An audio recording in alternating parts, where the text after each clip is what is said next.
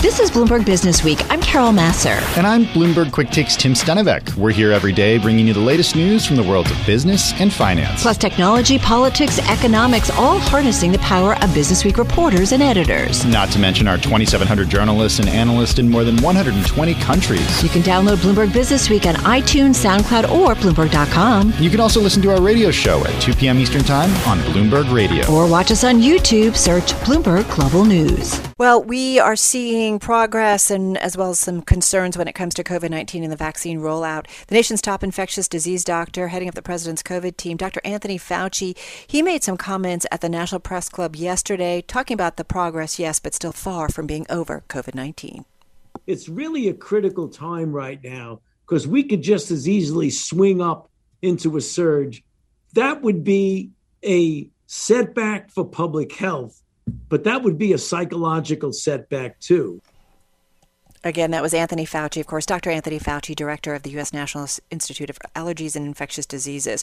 So, Tim, a lot going on. We've got New York City saying beaches will open in May, UK rolling out Moderna, but we've got global cases still above 132 million, 689 million shots given worldwide. At the same time, we're seeing a lot of news when it comes to vaccines. The United Kingdom rolling out the Moderna vaccine, giving those first shots today, and also news from the European Union about AstraZeneca.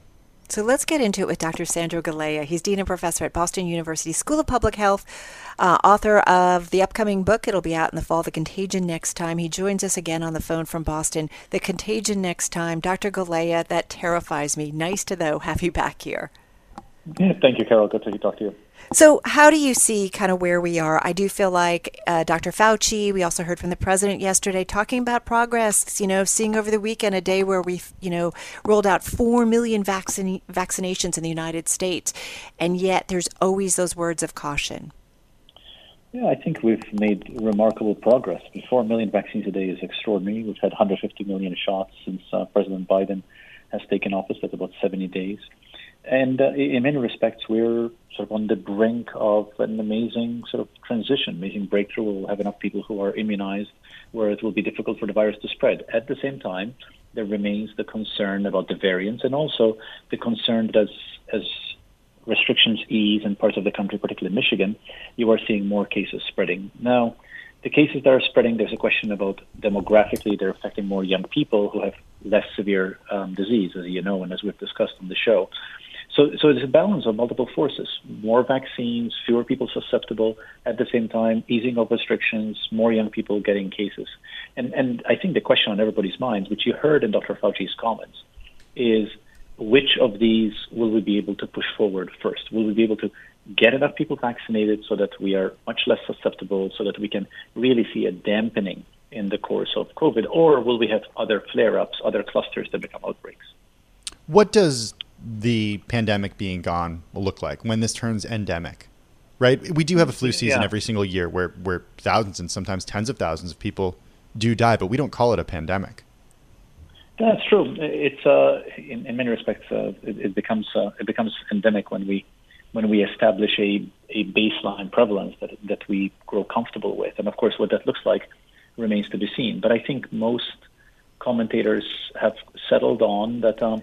If we can get the surges under control, that this will be something that probably will be with us, where we will have some number of cases every year, potentially requiring some boosters responsive to variants annually.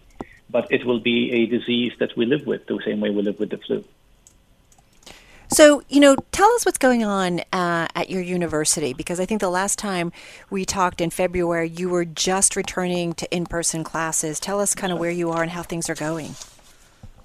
Yeah, so we continue to offer teaching in a combination of in-person and hybrid. Most of our students are online, but about 10 to 20% at any one time are in person.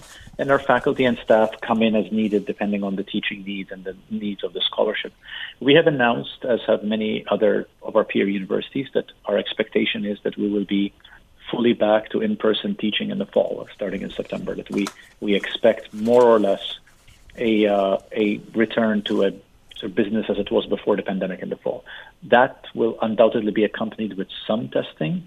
Whether or not there will be masking, I think that remains to be seen. But the expectation of, at least at our school, our university, and our peers is that the fall, assuming that other things do not intervene, we will be back to teaching in person. Is there going to be a requirement for students to be vaccinated?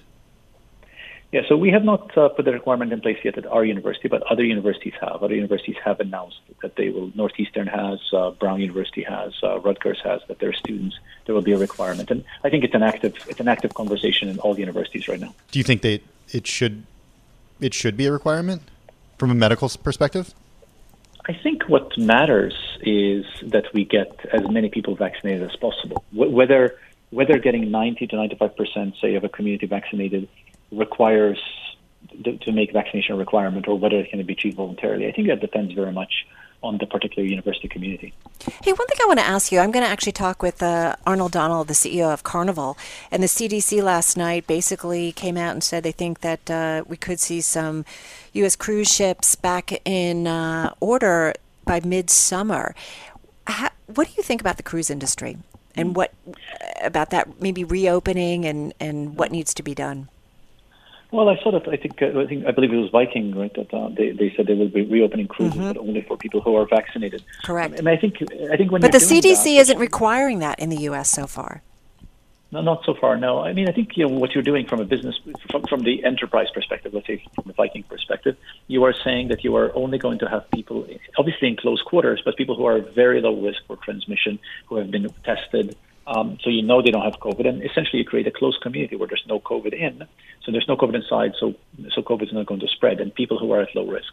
The key about the vaccines is we know that people who are vaccinated can still get COVID and can still transmit COVID, probably. But the key is that the cases of COVID among people who are vaccinated that have been documented are much milder than they were before COVID. So really, this is part of Tim's question of us learning to live with COVID. Like, what does it mean if there are still cases of COVID, but they're milder, and what's our tolerance for that? And I think all of that's being sorted out right now. Yeah, milder, and that they don't necessarily do the same damage that they would have done to us if we weren't vaccinated, because Correct. We don't get as sick, as the studies have shown. Hey, what about variants? Where do variants come into this conversation? What's the latest that you're seeing with how they're being able to spread more rapidly and also possibly make the vaccines less effective? Yeah, the answer is yes to both. I think the best data are that the variants make transmission more efficient and also have the vaccines being less effective. Having said that, the leading vaccines out there right now, the best evidence suggests that they remain maybe 50%, maybe 60% effective against some of the variants. The transmission, so the R0, jumps up with the variants. So essentially, they make the virus more dangerous. It makes it more dangerous for us and makes our line of defense vaccine less effective. But we do retain effectiveness of vaccine, which then brings us back to our best approach right now is to vaccinate as many people as possible, to leave the virus as little space as possible to move around. Your book coming out in the fall, The Contagion Next Time. What should we as global citizens be preparing for? Well, the central thesis of the book is that we undoubtedly will be spending a lot of time focusing on biosurveillance and vaccines and all that, and all that's important, and we should do all that. But a lot of what's been going on in the past year is about our social and economic structures that left us exposed to this vaccine. It's about underlying health inequities that created health haves and health have-nots that the vaccine exploited, that the epidemic exploited. That unless we tend to those underlying issues, the next contagion will end up with the same devastation socially and economically that we saw happening this time. So it really, Carol, builds on a lot of conversations you and I have had over the past year and a half since the pandemic has been around, that we cannot buy our way out of the consequences of a pandemic simply by dealing with vaccines and biosurveillance, that we actually need to tend to the underlying issues, that a large proportion of the population has underlying comorbidities that makes them vulnerable to illness when a pandemic hit.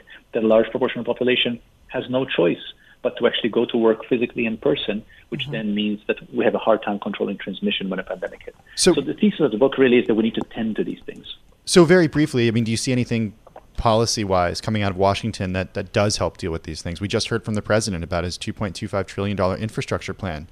Is there anything in there that would help? From Washington, I do. I actually think the signals from Washington have been very promising. Of course, ultimately, proof of the pudding is in the eating, and depends on how these things are implemented.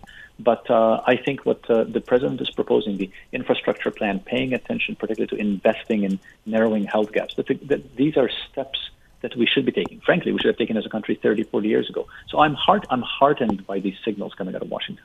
Right. I mean, water, equality, jobs. I mean, exactly. So nice to catch up with you, Sandro. Stay safe. Dr. Sandro Galea, he's Dean and Professor at Boston University School of Public Health. He's author of the upcoming book. It'll be out in the fall, The Contagion Next Time, joining us once again on the phone from Boston. I've said it before, what I love talking or why I love talking to him is we get the medical perspective, we get the academic perspective of what's going on in education because it has been so impacted because of the pandemic. So, Tim, great to check in with him. Yeah, it always is. And Boston University still not decided with what they're going to be doing when it comes to requiring vaccinations. Yeah, exactly. They expect to be back in the fall with some testing. So in the upcoming issue of Bloomberg Businessweek magazine, and it turns out it's also a most read story on the Bloomberg today, it's about millions tumbling out of the global middle class in a historic setback. Not a good thing, Tim. No, I got to turn my mic on there. Not a good thing at all. And, we were lucky enough to speak to Shawn Donnan, senior trade and globalization reporter at Bloomberg News, a little earlier in the day on Quick Take to talk all about what has changed over the last year because of the pandemic. So, Shawn, come on in here. You're joining us on the phone from Maryland. Talk to us a little bit about what happened in 2020 during the pandemic with regard to the middle class and why it was such a big deal that so many people fell out of the middle class. Well, thanks for having me again. Look, what we've seen in the past year with the pandemic is really the upending of all sorts of economic truths, right? And the end and the challenging of big ideas. And this is one that's kind of gone by unnoticed.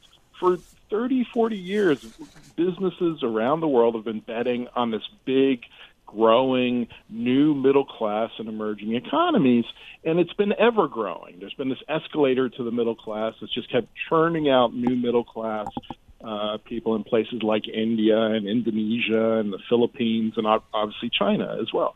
Well, what we saw with the pandemic and the economic crisis that came with it was for the first time in decades, a lot of these economies were contracting. And when they contracted, what also contracted? The number of people in that middle class. And the big question that we've got now is this just a blip? Is this a one-time thing?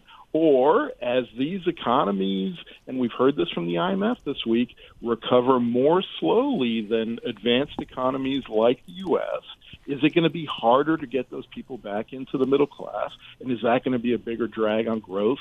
And is that going to really change or force a change in thinking by a lot of business executives, CEOs around the world who've been betting on all of these consumers in new and exciting places? Yeah, it's such a great perspective. Joel Weber, Bloomberg Businessweek editor on the Access Line in Brooklyn. I can just see, Joel, when Shawn was talking to you about this idea, like, oh yeah, I'm in.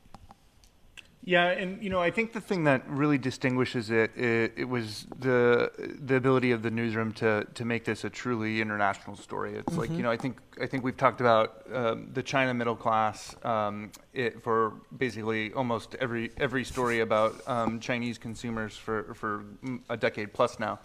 But it's much bigger than that. The global middle class is not the American middle class, right? And these are people who have actually risen out of poverty around the world. And I think the scary part, as this package shows, is the grip of gravity, I guess, really. And when we have this much wealth spread across the world and this many people that are being sucked back towards poverty, it's going to become another economic challenge for not just like the next year or two, but potentially for years to come. It makes stories like vaccines all the more relevant because the developing world remains well behind the developed on that front. So all of those were really interesting to me. And Shawn, being a guiding hand in all of this, take us through some of the countries and what jumped out to you and what you learned. Yeah, so look, one of the really important things with this story, and I think with any economic story, is really to hit at who's affected. And so we went out and we we spent time talking to reporters in our bureaus, and we found we really ended up focusing on 4 countries. And in India, we talked to a guy called Ravi Sharma, and Ravi is a really interesting guy, father of 2 beautiful daughters. He's been married, and last year he was hoping for his wedding anniversary to give his wife their first car. And the car in particular that he'd been saving up for years is a $6,000 car. It's called the Maruti Alto, and it's really the entry-level car for the American middle class. I'm trying to think of an American equivalent, probably the Toyota Corolla or a Ford Fusion. Then we went out over to Thailand, and Thailand's an amazing story in that it's really about us and how we're not traveling internationally, and we're not going to these places that depend on tourists. And in Thailand this year, they expect to have 3 million visitors. In 2019, before the pandemic, they had 39 million visitors. And we talked to this woman, Yada, who's a street hawker there, sells snacks and fruit juice to tourists. And those tourists that she relies on, and she used to have a house and a mortgage and a car with a car payment, that income is just gone, and she's defaulted on both of those and moved into a rental house. And a very kind of something that I think a lot of people in the American middle class can feel for. Then we went to South Africa. In South Africa, a young woman who has moved into her first apartment and lost her job last year with a big retailer that was getting close to bankruptcy. She moved back to the family home. But the important thing here is she's moved from this kind of steady job in the formal economy, with an apartment in the formal economy, to like this portfolio of side hustles. And one of the biggest ones is she's built a room out back of the family home that she can rent out for $100 a month. And then finally we go to Brazil and to this woman, Francinette. And Francinette is a secretary. She has a comfortable middle-class existence like a lot of Brazilians. She loves beef, but you know what? The price of food has changed so much in the past year, and they've got a real problem with food price inflation there in Brazil, that she's now they've turned meatless Mondays into meatless Tuesdays, and they're also, when she goes to the butcher, she's looking at things like kidney and liver, the kind of thing that we think of as past generations who were trying to save a penny would eat. But we've seen, and that is borne out in the data in Brazil, where beef sales have tanked, and we've seen more people buy chicken, and in particular eggs are selling at a record clip in Brazil. So it's a fundamental reshaping of people's lives that we're seeing out there in emerging economies in ways that are that should really resonate with a lot of people in the American middle class, and ways that are going to drag on for a lot longer. The other way to think about all of this, if you back up, is if we think about the last crisis in 2008, 2009, that hit the American middle class pretty hard, and it was a decade of slow recovery after that led to it had all sorts of political repercussions. The emerging economies did pretty well around that crisis. This time around, the American middle class is probably going to come out of this okay. In emerging economies, it's going to be a very different story. And there's this word bifurcating that we talk about in terms of what that means for the global economy, Shawn. And so much of the story is backward facing, and basically that little tour of the world that Shawn just gave us. We have great charts and data points for all of those things in the story.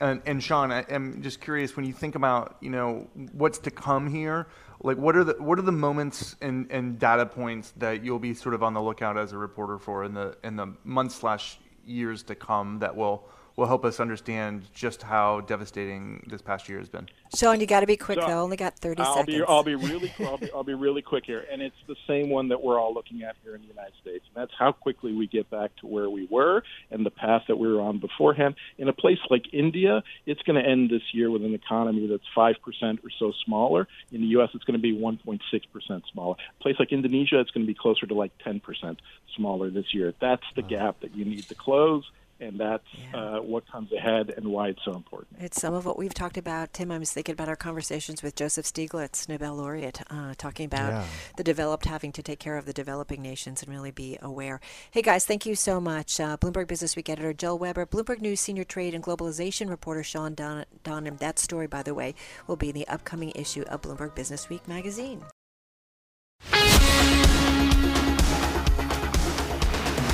This is Bloomberg Businessweek with Carol Massar and Bloomberg Quick Takes Tim Stenovec on Bloomberg Radio.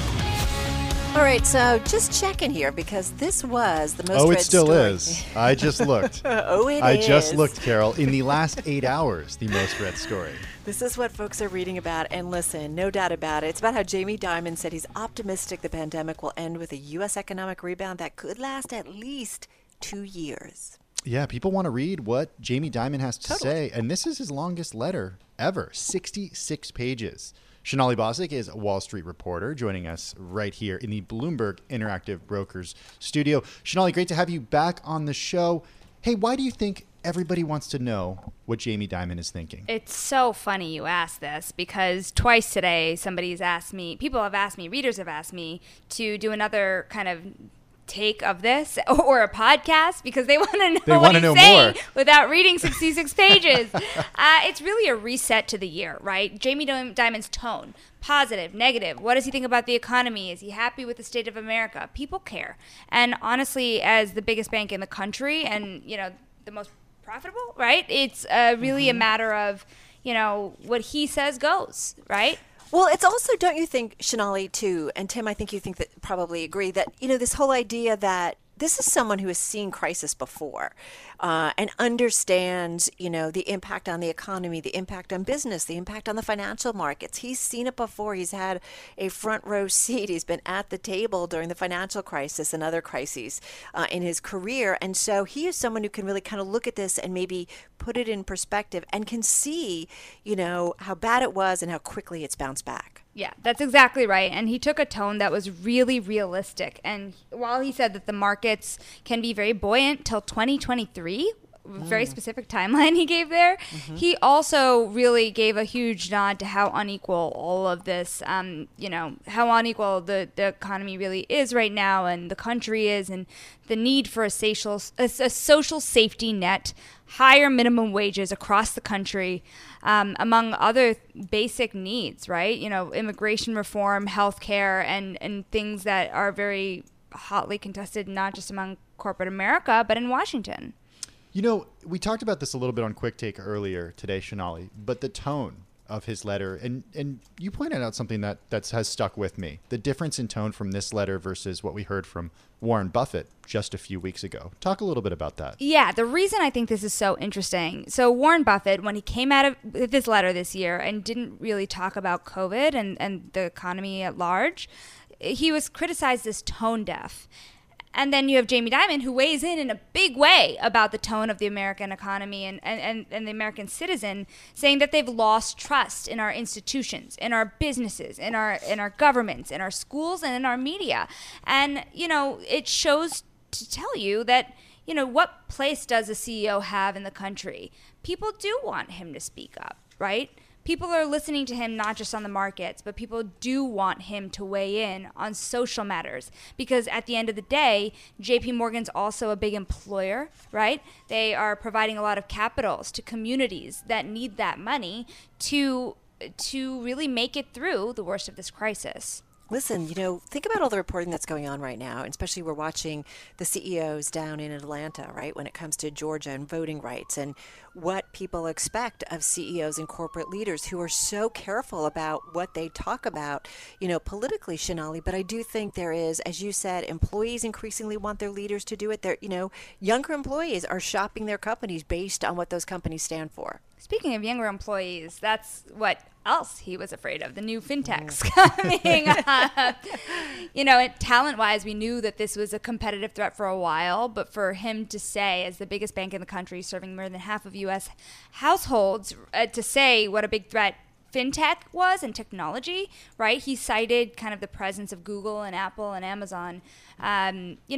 Others have also been concerned about big tech in other ways as well. Well, so what does that mean for the bank? Does that mean they go out and they potentially acquire a fintech company? It's a possibility because remember, JP Morgan can't, at its size, go out and buy a bank, right? And plus, it doesn't even need to. Think about how many people it serves and deposits. And I mean, a lot of these have. fintech companies don't actually consider themselves banks either. Yeah, for regulatory purposes and for just the way that they handle money. Yeah, a lot of this is payments. It's getting money from one side to the other, right?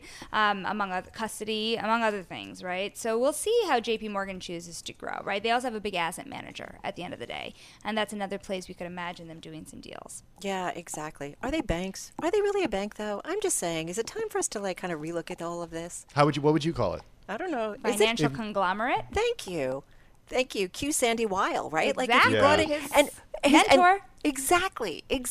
This is what, I just find it interesting, and especially when we're talking about risk and, the public perception, concerns about, financial firms still not trusting them. But that's because banks are not banks. And guess what? That draws the question. Sandy Weil was really the glue to Citigroup in its past when it was really that financial supermarket. Yeah. Jamie Dimon is the glue to J.P. Morgan. And, what happens, J.P. Morgan, without Jamie Dimon when they start to talk about succession?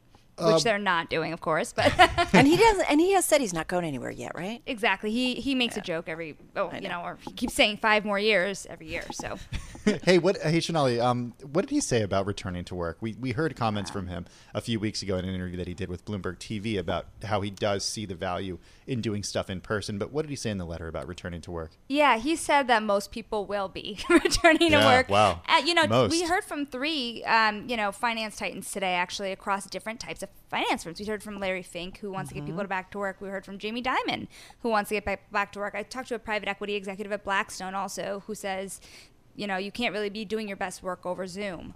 So people want to get back to work. That's the bottom line. I'm going to contest it. I'm going to attest to that, rather. It's just, I'm not going to contest. I'm going to attest to that because I'm back at home. I got so used to it, like in the early days, and I had a nice little routine. I cannot wait to get back to the office. Hey, we're excited for you to get back here, Carol. Being there. Huh? We're excited for you to get back here, Carol. I have all these lights on. It just, oh my God, it's a nightmare. Sonali, this is great stuff, great reporting, and you were so wonderful in breaking down his so-called quote-unquote letter, because it's more like a mini novel, is it not? Just quickly. It is. Just going to say, all 66 pages. And that's not even his deputy's work. Oh, love it, love it. Thank you so much. Sonali Basak, she's Wall Street reporter at Bloomberg News, back in our interactive broker studio with Tim. Read the story. It's on the terminal because everybody else is. Just saying. I'm driving in my car. I turn on the radio. How about you let me drive? Oh, no. Who's gonna drive you home? Honey, please, I'll do the driving. Drive on. Excuse me, I want to drive. Just drive, baby. It's the question that drives us. Drive her age, take a break. We can reach our destination. This is the Drive to the Close. That funky music will drive us till the dawn. On Bloomberg Radio. All right, just about 10 minutes left in today's trading session. Let's get to it with Leo Kelly, founder, CEO, and co-CIO at Verdence Capital Advisors, overseeing $3 billion in client assets. He's back with us on the phone from Hunt Valley, Maryland. Hey, Leo, good to have you here with us. How you doing? Oh, doing well. Thanks for having me on the show. We're slowly seem to be finding our way out of the crazy year that was 2020, and that's good news. Does it feel that way? Tell me why you say that. It does feel that way. I think as we look around anecdotally at activity, I know airport traffic is up tremendously. We're starting to get back to levels we were in the past. It's true of activity on the roads and so forth. And of course, just look at the markets. Look at look at what's happening not only in the markets but in the economy with the delays you're seeing in products because pent-up demand combined with current demand combined with lack of inventories is starting to explode and prices are starting to rise. So yes, it does feel like we're coming out of this. So expectations, if you look at the equity markets, are certainly high as to where we are in the recovery. We are going to start hearing from companies soon, not just about their first fiscal quarters, but also how they're thinking for the rest of the year. What's the chance that companies don't deliver on these high expectations, or the concern? Well, I do think when we look at the market, I think it's going to be hard for companies to not deliver here. I think there's some chances like demand was good, but supply was an issue, right? Because the demand came back so abruptly, and there may be very specific circumstances.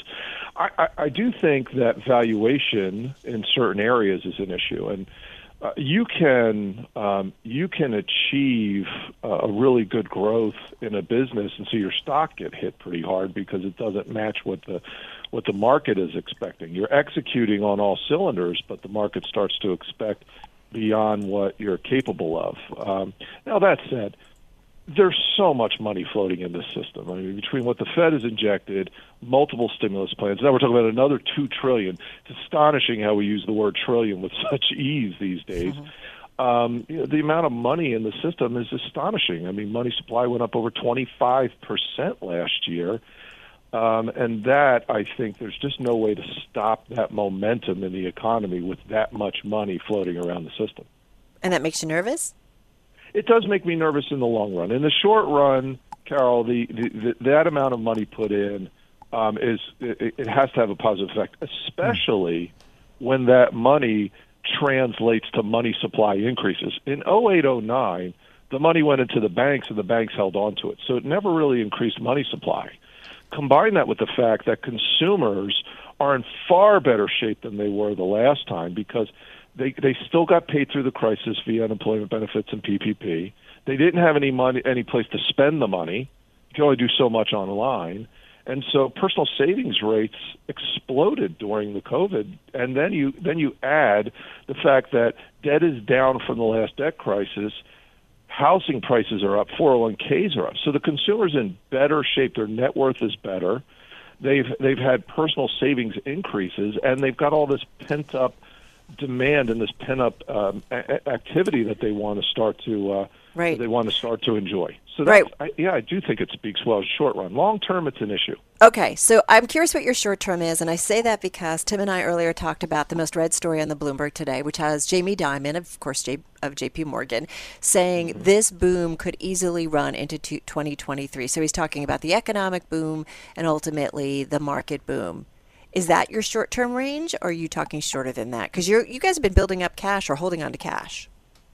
Yeah, we've started to build a little bit more cash. I think we have to look at there is a separation between equity pricing and economic activity, and equities can get ahead of themselves. And in fact, if you look at the growth markets, they have not performed well this year, and we have been overweight international in value and small value because that performs well coming out of a recession. And V-shaped bounce has always been our prime model. Now, I do think this thing has legs. I do think we'll see volatility because interest rates have to go higher. Inflation is here. Pricing is going to start and continue to rise. So in an intermediate term, which is 3 years out or so or more, you do have some challenges. And in terms of the long term, I say this all the time. We are addicted to painkillers. Every time there's financial stress, we just pour money at the problem. And that's okay now, where we currently stand. But I liken it to an aircraft carrier. We're heading for the iceberg. We can see it out in the distance, and rather than start the turn, we're speeding up. Sooner or later, we have to pay the piper. And so for now, short-term, intermediate, I think we're fine. But this is something that sooner or later we have to reverse the trend and start the turn. Well, that's an unfortunate note to end it on. the image of the ship heading toward the iceberg. Unfortunately, we are out of time, Leo, but thank you so much for joining us today. Leo Kelly, founder, chief executive officer, and co-chief investment officer at Verdence Capital Advisors, joining us on the phone from Hunt Valley, Maryland. Thanks for listening to Bloomberg Businessweek. Download the podcast on iTunes, SoundCloud, or Bloomberg.com. And you can also listen to our radio show at 2 p.m. Eastern on Bloomberg Radio or watch us on YouTube. Search Bloomberg Global News.